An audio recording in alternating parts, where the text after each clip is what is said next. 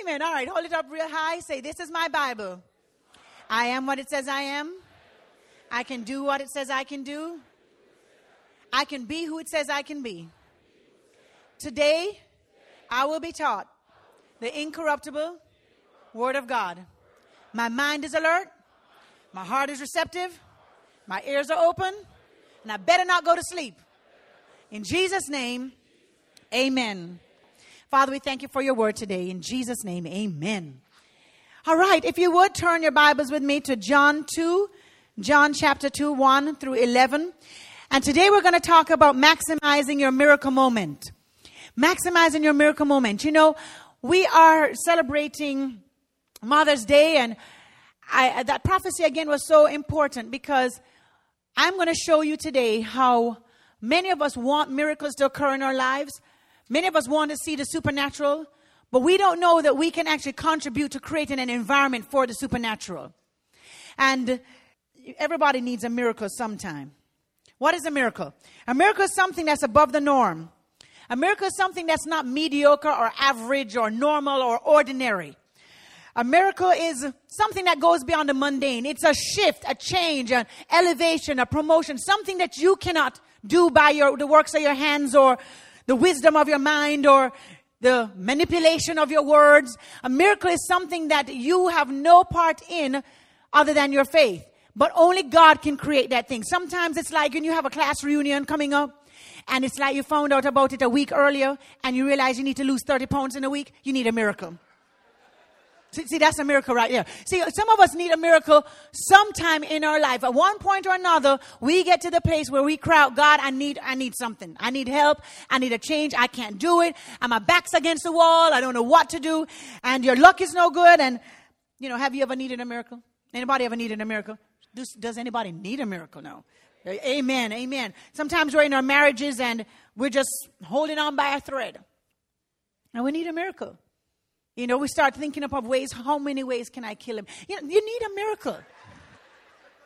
You start making the food and you're thinking, oh, just a little powder here. You need a miracle. You know, and so I know sometimes you have grandkids and you're praying for them and they need a miracle. So everybody gets touched by needing a miracle one point or another. All right, let's read this text. Are you ready? Are you there? John 2, 1 to 11. And the third day there was a marriage in Cana of Galilee, and the mother of Jesus was there. And both Jesus was called and his disciples to the marriage. And when they wanted wine, the mother of Jesus said unto him, they have no wine. Jesus said unto her, woman, what do I have to do with you? My hour is not yet come. His mother turned unto the servants and said, whatsoever he says to you, do it. And there were 6 water pots of stone, after the manner of the purifying of the Jews, containing 2 or 3 firkins apiece. Jesus said unto them, fill the water pots with water. And they filled them up to the brim.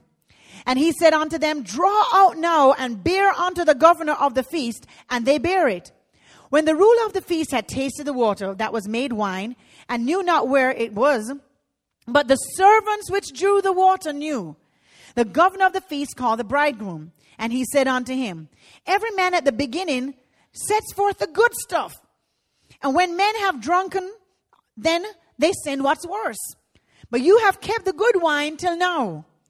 This beginning of miracles did Jesus in Cana of Galilee, and manifested forth his glory, and his disciples believed on him.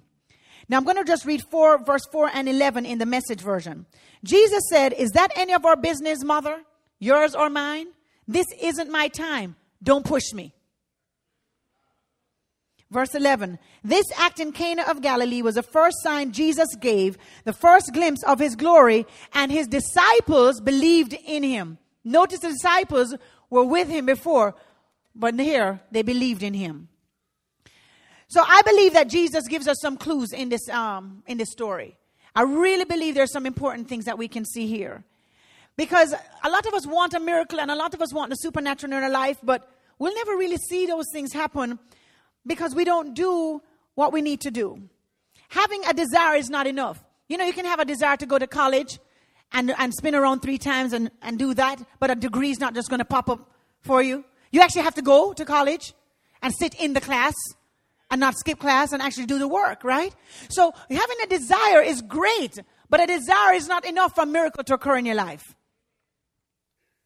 There are some things you and I can do. You know, when we talk about miracles, again, I'm talking about the realm of the supernatural, where the extraordinary becomes a regular thing in your life. And we're able to see, Pastor and I are able to see the extraordinary happen every day. I mean, when we go to Starbucks and somebody discounts our thing, I mean, yesterday, man, it was full of miracles. Yesterday was like miracle day for me. Everything I was buying was like 40% off. And I didn't know it was 40% off. That's like huge miracle for me. Because I was like, okay, Pastor was thinking, this is a miracle for me too, because I don't have to spend half as much as I was thinking. Because I'm just adding up my things and I'm thinking in my brain, okay, when I get there, what am I going to put back? You know, you start thinking, you ever do that? You pick up all this stuff, but you know you really have money for two. And you're hoping between the time that you picked up all 15 and the time you get to the register, the revelation will come to you as to which two you want. Yeah. So I do that all the time. So I was picking up all this stuff and Pastor's holding all these shoes. And, you know, he just does not, this is not his thing, you know. So here we're just going and I'm going and I'm thinking, okay, all right, worst case, I'm going to put that one back because I really like this one. But those are, all right. We got up there and it was like, you know what? The sale goes on till 5 o'clock. But, you know, they didn't take the signs down, so they still have to honor the sale. I got all of the stuff I wanted. And we didn't have to pay half the price that we were paying. So that was a miracle day for me. May not be a miracle for you. See, that's supernatural to me. Because the natural thing would have been, the guy could have been like, well, no, that sale is over. But I had favor. Amen. Favor is a miracle thing to me. Where favor is a norm and promotion is constant and abundance is regular. Where you live in the best, drive in the best, eat the best, and have the best in Jesus' name. That is what God wants us to do. He wants us to live an abundant life and a miraculous life all the time, consistently and constantly, right? Some things we notice in the story. I always look at biblical numbers. The first thing is that about number 3 was in the story. Right? It said on the 3rd day. And 3 is the number of resurrection. 3 days Jonah was spit out of the whale. 3 days after Jesus was raised from the dead. Whenever God is ready to do something, a lot of times it happens in a number 3. And it's a resurrection time. You've gone through some stuff. You've gone through some death. You've gone through some pain. You've gone through some embarrassment. And on that 3rd day is a resurrection day. You know, Jesus died on the cross. He was buried. And then that 3rd day he came up. Jonah ran away, was frustrated, was fighting in the belly of the whale. 3rd day he came out. So here it is. He says at the 3rd day, it's a resurrection number. Then the next thing he said, bring 6 water pots. 6 water pots are very, very, very significant because the number 6 is the number of man and his weaknesses, right? Number 6, on the 6th day, man was created. The water pot was made out of clay. The Bible says in Corinthians that he has this treasure in earthen vessels. So what is the story teaching us? That Jesus is going to give us a big clue in this story, how we as men, how we as people can strengthen a weakness and have a resurrection moment. How we can create some kind of environment for miracles. Because a miracle was created in this environment. Amen? And so here it is that if we don't pay attention to the story, we'll miss the most important thing, which is really the little thing. Both numbers are in the story. The weakness of man, one of the main weaknesses of man, is about to be addressed. And this is the weakness that we're addressing today. Servanthood. We don't like to serve. We like to be served, though. That's why, for my birthday, I said, Pastor, can you take me? He said, what you want? I said, just take me to a hotel where I can go sleep. Where they can cook for me, they can make up the bed for me, they can do all this kind of stuff. Because I wanted to be served for a day, right? Queen for a day. We don't want to be served. We don't want to serve. But sometimes it's the minimal things that give you the maximum results. It's the petty things that become powerful. It's the things that are obscure that become really opulent, you know. 1 Corinthians 1:27. 1 Corinthians 1:27. If you will go there, and it says, but God has chosen the foolish things of the world to confound the wise, and God has chosen the weak things of the world to confound the things which are mighty. You know, go to Matthew 20:28. Go to Matthew 20:28. Matthew 20:28. And Jesus says this. If you have a red letter Bible, it's in red. So Jesus is saying this. It says, even as the Son of Man came not to be served, but to serve and to give his life for many. The supernatural will never come into your life unless you become a servant. It just won't happen. When Jesus was there at the wedding, he had an opportunity to miss the moment to maximize miracles. And many of us escape the supernatural living because we have our own way of doing things. Especially in the church. I just don't understand these, I'm not real old, I don't think, but I mean, when I became a Christian and I got born again, I could not wait to serve God in the kingdom. I was trying to find a way. How can I get involved? What can I do? But many of us don't do that. We treat God like Santa Claus. How can you serve me? When I go to you, God, I need this, and this. Not talking about, God, what do you need from me? We start telling God what we need from him. If you don't fix this marriage, I don't know what I'm going to do. Instead of saying, God, what would thou have me to do? What would you have me to do? Serving in the kingdom is so key to maximizing your miracle moment. You can have an atmosphere getting ready to happen, and because you are selfish and you refuse to do the inconvenient, you refuse to go beyond your world, your house. I got enough on my plate. My house is all in stress. I can't be helping the house of God and I'm in stress. When you think like that, you will never become the greatest, because the Bible says that he who is least becomes the greatest. And if Jesus said that he came to serve and not be served, then who are we to flip the script? The first thing we notice in the story is that Mary is his mom. Mother's Day. Mary pushed Jesus into stepping out. She pushed him into a miracle moment. I am here as a little mama to push you into your miracle moment. I'm here to tell you it is not enough to just do what you want, when you want, how you want, where you want. It is not enough to go and live in a supernatural life trying to do it naturally. You cannot have the abundant life thinking with a poverty mindset. You can't go forward staying backward. You can't go into tomorrow staying in yesterday. Today is a day that you are going to have to make up in your mind that I don't have the pride to hold me back from serving. I don't care what I look like. I don't care what I have on. I will serve. And you can't be selective in your serving either. Player from the Himalaya. I mean, I'm telling you, these modern day Christians, I'm telling you, when we serve, we have laid tile, we have laid carpet, we have cleaned bathrooms, we've served in the children's ministries, youth ministries, administration, bookstore, tape ministry. I've served in every single area that you can possibly think. I've served with indigent children in the middle of Africa and in the middle of the Caribbean. I've served with people in government, and I've served with people not out of government. There's not selection when you want to serve. You can't just say, oh, you know what? I tell you what, Jesus, I know the calling I have on my life. And the calling that I have is supposed to be to preach. So I can't go ahead and serve with the kids. As a matter of fact, that whole setup breakdown thing, can't break my nails doing that. I tell you what, I'm going to just be a greeter because you know how cute I am. So that's going to be my area of service. What happened to wherever there's a need? What happened to where you need me, Jesus, I'll do it, knowing that whenever we obey him, there's a blessing on the backside.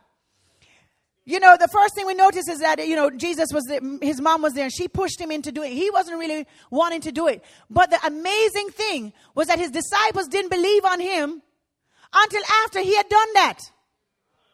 It's the same kind of thing. Some people come to church, but they don't really believe in the leadership until they see things, productivity and things going on. Well, you know that we have good leadership here. Amen? Amen. First of all, Jesus must be invited before he can intervene in your situation. Jesus must be invited before he can intervene in your situation. If you have never invited Jesus into your life, you continue to increase your chances of living the boring, mundane, ordinary, mediocre life. So the first thing is you can't invite everybody else, your sister, your friend, your co-worker, into your situation to try and change it. They don't have the power to create miracles. You have to invite Jesus in there. And what I mean by inviting Jesus, that when you turn it over to him and you pray and you believe, you leave it there. You don't keep coming back, oh Jesus, oh Jesus, oh Jesus. Invite him in there and invite him to stay. It's not like, you don't want to have those Starbucks moments like Pastor, where he invited Jesus and he told him, okay, I'm going to uninvite you. Please go to the parking lot while I throw the coffee on this man. No, you don't want to do that. You want to make sure you invite him all the time. Amen? Amen. I tell you what, when I got born again, I was 13. And in Jamaica, I was already in the 9th grade at 13. I was real smart, not just cute. I have smarts too. Anyway, I was as smart as I was, and I really was smart. I'm not smart anymore. All right. But when I went to elementary school, I had extremely high grades, right? And our elementary goes to 6th grade. And then 7th grade is high school. So, and then we finish at 11th grade. So we're normally out of school by 16. We can't hold a driver's license till we're 18, but we can hold a job, but we can't get to the job. No sense. But anyway, so I was in high school. I turned 10 in the 7th grade, and I was just trouble. Big trouble. My brother was just as bad, because he used to have this, I don't know what y'all call him here, where do you do this? DJ? All right. Yeah, and he used to do those turntables and things, and he used to have his little group was called Choice, And because it had C-H-E, the word choice had C-H-E in it. So him and these two little, ugly people, they had their little band thing going on. And they would go to all these parties, right? And they would make all the music and, And I am 4 years younger than Pastor Chase. So I was like 11, going to the parties with him. Oh, yes. We didn't have no parents, so I could go anywhere I was wanting to go. Okay, so I would go with him.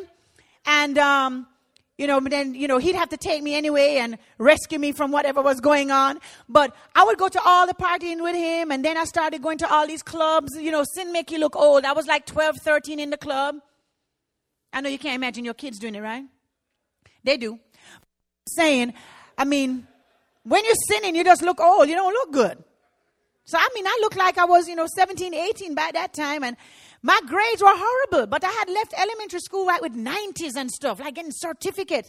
Well, I was in high school in my first 3 years. I saw some letters I didn't even know existed on a grade sheet, like E. Do y'all get E's here? We get E's. And it's not for excellent. It's like, had a couple F's, some D's.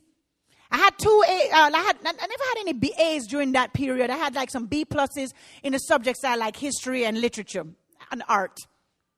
Sewing and cooking. Okay, those 5. But I had taken 11 subjects. So everything else, just imagine, everything else was C, D, E, F. And then I got saved, And I decided to obey the voice of God, and I got saved. And shockingly, I'm telling you, shockingly, I was supposed to have repeated the 9th grade because of how exciting my grades were. And I had 2 teachers who went to bat for me, and they said, you know what? Put her in the smart class. Promote her and put her, with all the people, because she's really smart. She just misdirected. But they didn't know that over the summer I had gotten saved. So I ran away from home. Yeah, I did that too. I ran away from home. My dad told me I couldn't go to a party, and I was like, okay, you're not really in my life 9 months out of the year, and now you're trying to tell me what to do. No. Che's my dad, and if he's not saying nothing to me, well, you can't tell me nothing. And Che was, he was his own little party circuit anyway, so he's not going to tell me no, right? And I could beat him up anyway. You can tell. To just punch him lights out all the time. Little neighborhood kids come fighting. He's like, I'm going to set my sister on you. I'm going to set my sister on you. I'm like, Cheg, please. He'll tell you the truth. My gosh, he'd have me lay down in the middle of the street and like step on me, prove how strong I was. Okay, she's going to get you. So, so I ran away from home and got saved. Right? The girl that led me to the Lord, Pastor Che, ends up liking the girl and comes to church because of the girl. Yeah, yes. And then he got saved and the girl backslid. It's just too much. But anyway, after I got saved, I went back to school, and it's like I wanted to do whatever God wanted me to do. My life had changed. And when I set my mind to serve, I was serving in the youth ministry, just serving anywhere I could serve. Remarkably, my grades for the rest of the time, they just went up to A's and B's. And by the time I graduated, Bible college, I had like a 3.8. Now, if I show you the reports from 7th grade to the end, you would not know it was the same person. And I'm just saying that when you invite Jesus in, you create an environment for miracles. Amen? Amen. Secondly, miracles occur in an environment of obedience. Verse 5 said, whatsoever he says, do it. That's what Mary said to the servants. Whatsoever he says, do it. In an environment of obedience, miracles will happen. Because you know what? Every miracle is preceded by a mandate. And every promise is preceded by a precept. God will tell you something to do, and then he'll put a promise on the backside. Right? Every instruction from God has a deliberate intention behind it. Jesus had told the blind man, put clay on your eyes, and then he was able to see. He told the man who had a withered arm, stretch forth your arm, and then the miracle happened and his arm was straight, right? Elijah told the widow woman, hey, go get those pots of clay and pour oil into it, and the oil never ran out. So miracles are always happening. Jesus told the servants to fill the water pots with water, and it turned into wine. Whenever there is a miracle in your way coming to you, he will always give you an instruction. He will always give you a principle. He will always give you a precept. He will always ask something from you, tell you something, tell you to do something. And we miss our miracle moments because we are not willing to obey the instruction. We argue with the instruction. We debate with the instruction. We justify ourselves out of the instruction. We compare our instructions to other people's instructions. You didn't tell them that. Why are you telling me? You know, the prophet told Naaman, hey, you need to go into the river Jordan and wash 7 times. And he was like, oh, hold on. You don't know who I am. I am the captain of the army. You see all this clothes I have on here? We're not going into no river with these threads on because this cost me too much. But he wanted to get free of leprosy. When he decided to humble himself and just obey the command, then he was healed. It's the same thing for us. We can't say, well, you know, if the Lord is saying to you, hey, you need to serve in a kids ministry. Oh, no, oh, no. If he's saying you need to sow a seed, oh, not today. He's saying, you know what, you need to go forgive that person. When I'm ready, you know, I just don't feel inspired to forgive right now. I'm so wounded, Lord, you know.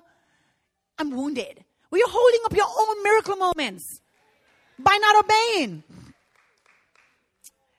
God told Nehemiah to build a wall, and he got some sponsorship.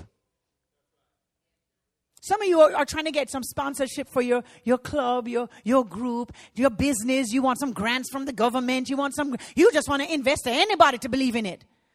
Well, when Nehemiah built that wall and he was building it and they had to fight on one hand and build on the other hand and they had to do all this stuff, the king then came and said, what do you want, Nehemiah? Tell me what you want. You want some sponsorship? Get to obeying. Amen? What area of ministry is God asking you to serve within this church? Which part of this is it that you're not willing to do? What next big thing in your life is not being released because you're choosing to be stagnant right now? Doing the inconvenient will cause you to experience the incredible. I'm telling you. People who are successful don't do what other people who are not successful. You know, I love watching the behind the scenes Oprah 25, season 25. Because I like the fact that she gets up at like the crack of dawn. I mean, she's like up at 5 a.m. And she doesn't stop working till 10 p.m. But some of us want our businesses and our dreams and our marriages to be successful, but we're not willing to put in nothing. No time. Because it's all about when we're doing. And you know, I hear this all the time. I'm tired. Well, who's not tired? Take you some B12. Start walking. Stop eating fat fried foods. Drink lots of water. You'll be amazed at how just that alone will just build up your energy. Amen? Amen. Here it is. Another miracle that occurred in my life. You know, when I got married to pastor, I didn't have my degree. And I was having a lot of insecurity, self-esteem issues because I felt that I needed my degree to make me feel good. Because I came into the land of degrees. Right? In Jamaica, everybody don't necessarily have a degree because, like I said, you can get out of school at 16. Especially if your family's like mine, you can get a hookup and get a big job just based on who you know. You don't have to be qualified for it. Just know somebody. You can bribe a judge, pay off a police. I mean, there's a whole lot of things that you can do. I mean, you know, I'm not sure if you watch the Jamaican news, but when America was trying to extradite this big FBI wanted guy from Jamaica, found out that the prime minister was all in cahoots with the guy. So I'm saying, I'm from a country that you don't need nothing really just to know somebody and have a little cash. I could be prime minister tomorrow.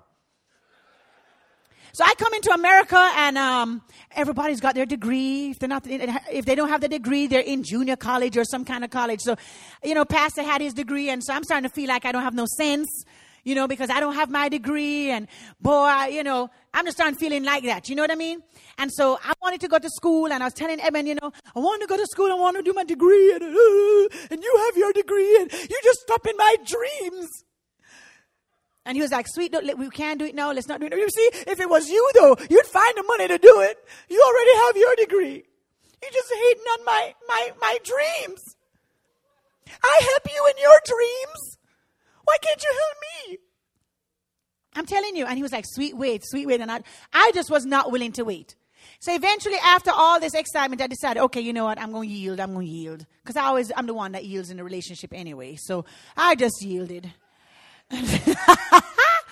So anyway, I yielded in my heart, and I was like, you know what, God? Okay, that's it. I'm going to just find my esteem in something else, because I realized it was an esteem issue. It's an insecurity issue. So after I corrected that and I was yielded to it, he had found out some information from a friend of ours, and they had an online school, an online college. And because all my background was in biblical studies, then, I really didn't want to do anything else. I always wanted to be in ministry from I was 15. So I wasn't planning to study nothing else. I didn't want to study law, doctor, nothing. So he found out from the school, and once I had yielded, ended up finding out that when I sent in my credits from what I did, they just gave me my degree. I had a bachelor's. I didn't have to sit one class. I didn't have to do nothing. Because my life experience and the credits I already had, they just gave it to me. And then they fast-tracked me, and I did my master's in 1 year. So I'm just saying, miracles, favor occurs when you're obedient. Some of us think we just have to be obedient to God. No, you have to be obedient to leadership in your life. God wasn't telling me. Eben was telling me. What God had told me was, wives, submit yourselves unto your husbands as Christ submits himself unto the Father, right? Amen. All right, but that's just for some of you who are trying to rebel against your husband. I'm just saying, you may want to try it. Just say yes one time. Just once. Just try one time. Instead of him always saying yes to you, just try one day. One day I'm just going to say yes to him and see what happens. You never know. Anyway, obedience is evidence of faith. Right? Faith is the breeding ground for miracles. When we serve, it's visible. It's an evidence of our faith. The Bible says in James 2, verse 18, that I will show you my faith by my works. In other words, what you believe, what you say you believe, is only evidence in what you do. So if we're not serving in an area of ministry, if you're not serving someone, if you're not helping, what do you really believe? Do you really believe what Jesus is saying when he said, hey, I need you to be kind one to another, serve one another? Do we believe what we're reading? Do we believe what we're singing? Or we're just saying it, but we don't believe it? It only is evidence in our faith.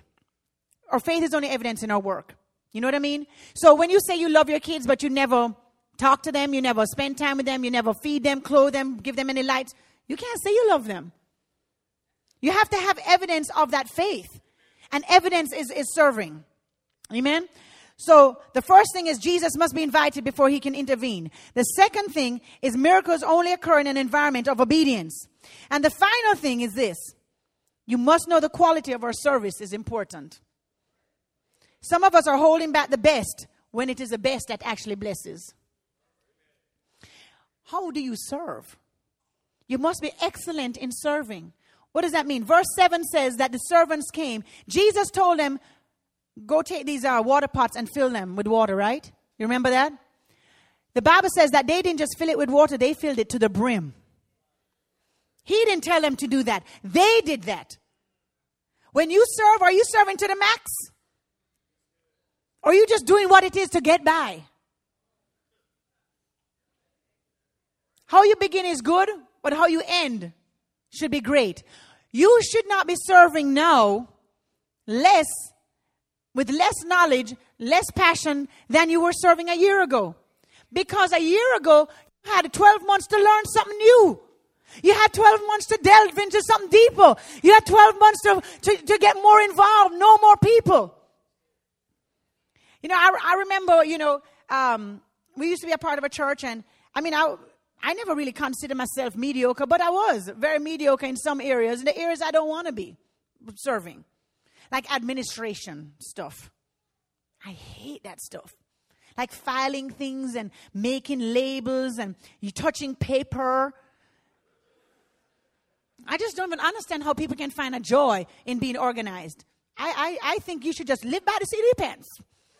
Wake up today and say, what you gonna do today? And just do it. That's like my ideal life. But I live with an administrator. And my God, today, I mean, like Friday night, I said, baby, you're going to wear me out. You've asked me the same question 10 times. What is the plan, Sarah? What's the plan for tomorrow morning? What's the plan in the next hour? What's the plan? Jeez, Eben, I just came to rest. I said, I don't know. That's the problem. Sweet, that's the problem. You don't know. I said, my plan is to be in the bed. That's the plan. Well, what about these other people? Oh! I didn't think of that yet. Exactly. That's why I'm asking you. Oh! So administrative stuff, planning ahead, don't want to do it. And I used to work for this church, and my God, today, the Lord gave me someone that was extremely administrative, and I had to do some labels at least 10 times. I think, they were just like, I did them last name first and first name, and then they flipped it, put a comma there, then make it capitalized, and oh my gosh, it was a grievous process for me.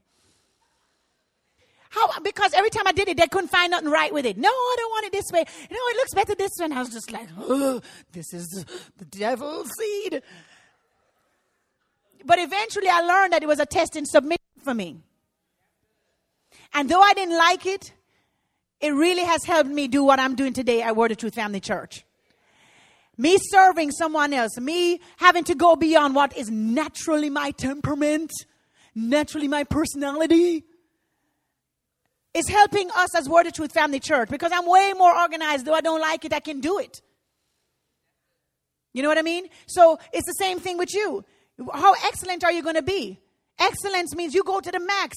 Go beyond. Go to a new seminar. Go online. Research some more. Number 2, don't resist the drawing out process. This is when you get irritated because people are pulling out of you the mediocrity that's still in you. When that person comes in from your area of ministry and they tell you, hey, no, we're not going to do it this way. You really need to serve. You really need to stay. No, you know what? They should be glad I'm serving anyhow. When mediocrity is being pulled out of you, a lot of times we fight it. Use what you already have. They had water, but they needed wine. The thing that you have, the gifts and talents and abilities that you have will only remain water until you put them to service. The value of what you have in you increases when you begin to use it. What you think you don't have, God is asking for just that. The value of what you have will remain the same without the use. That's what happened with the people with the talents, Remember the people with the talents? One had one talent and he buried it in the ground, and the other had some more and they used it and got even more. Same thing. You don't become more than what you are by staying and doing what you've already did. You got to do something different. Go more. Be excellent in what you're doing. Your miraculous living is being held hostage by your current level of giving. If you don't serve more, your next level living won't come. You'll be where you are because you're continuing to do what you do. So, I'm closing. Jesus went from average to amazing after he served. He went from good to great. He went from ordinary to extraordinary. Every great impact begins with a small act and a big idea to help others. Your whole existence should be to be here to serve and help others. You will never be the next millionaire or the next billionaire if it's all about you. Take Bill Gates. If he had just created one computer for his own use, he wouldn't be rich. He'd just have a computer. But if he built the things to say, I want to make people's lives easier. Now he's got a foundation that gives out billions of dollars a year and helping other people. And I believe he continues to get wealthy because he's continuing to serve. God brings the supernatural opportunities and provisions to those who are willing to serve. And here's the last thing. When you serve, you get something that other people who don't serve get. Let me tell you what it is. In verse 9, it says that the servants knew what the host didn't know. You get the chance to participate in a miracle. You get the chance to see the miracle. You get the chance to get the revelation before anybody else gets. There's some encounters with Jesus that you get advantage of that other people who don't serve get. And some people, they're like, boy, pastors them live so well because we serve hard. And we serve all the time. And we don't quit. And we don't do it because we have to. Because we're smart enough. Evan's smart enough. We could do something else. Like I said, I only have Bible college, so I could only be on a mission field or something. But, the man is smart. He could be doing anything else. But we would not do anything else because this is our call and our desire is to serve. And I believe that God honors those who serve. So I'm challenging you to do what Mary had said. Whatsoever he tells you to do, do it. What area are you going to serve in? Come now, I know all of you not serving. But we need you serving. And more than we need you serving, you need to be serving. There is a blessing in giving. And giving is not always just money. You have to give of your talents, your times. For it to increase in the kingdom, you have to give it in the kingdom. Amen? Amen. So, what I want you to do today is, as we get ready to pray, is I really believe, I know that when that prophecy came to us years and years and years ago, my only desire, and it's still the greatest thing I'm good at, is whatever Eben is doing, I like doing that. I like serving. When I was in Bible college, I got the Servants Award. I wasn't even there to pick it up because I was downstairs serving. And it's not to say that, to make me look any better. It's just that I enjoy serving. And I'm hoping that will translate to you because it's the biggest quality that Jesus, he prized that above everything else. He said that we become great when we serve. So with every head bowed and every eye closed,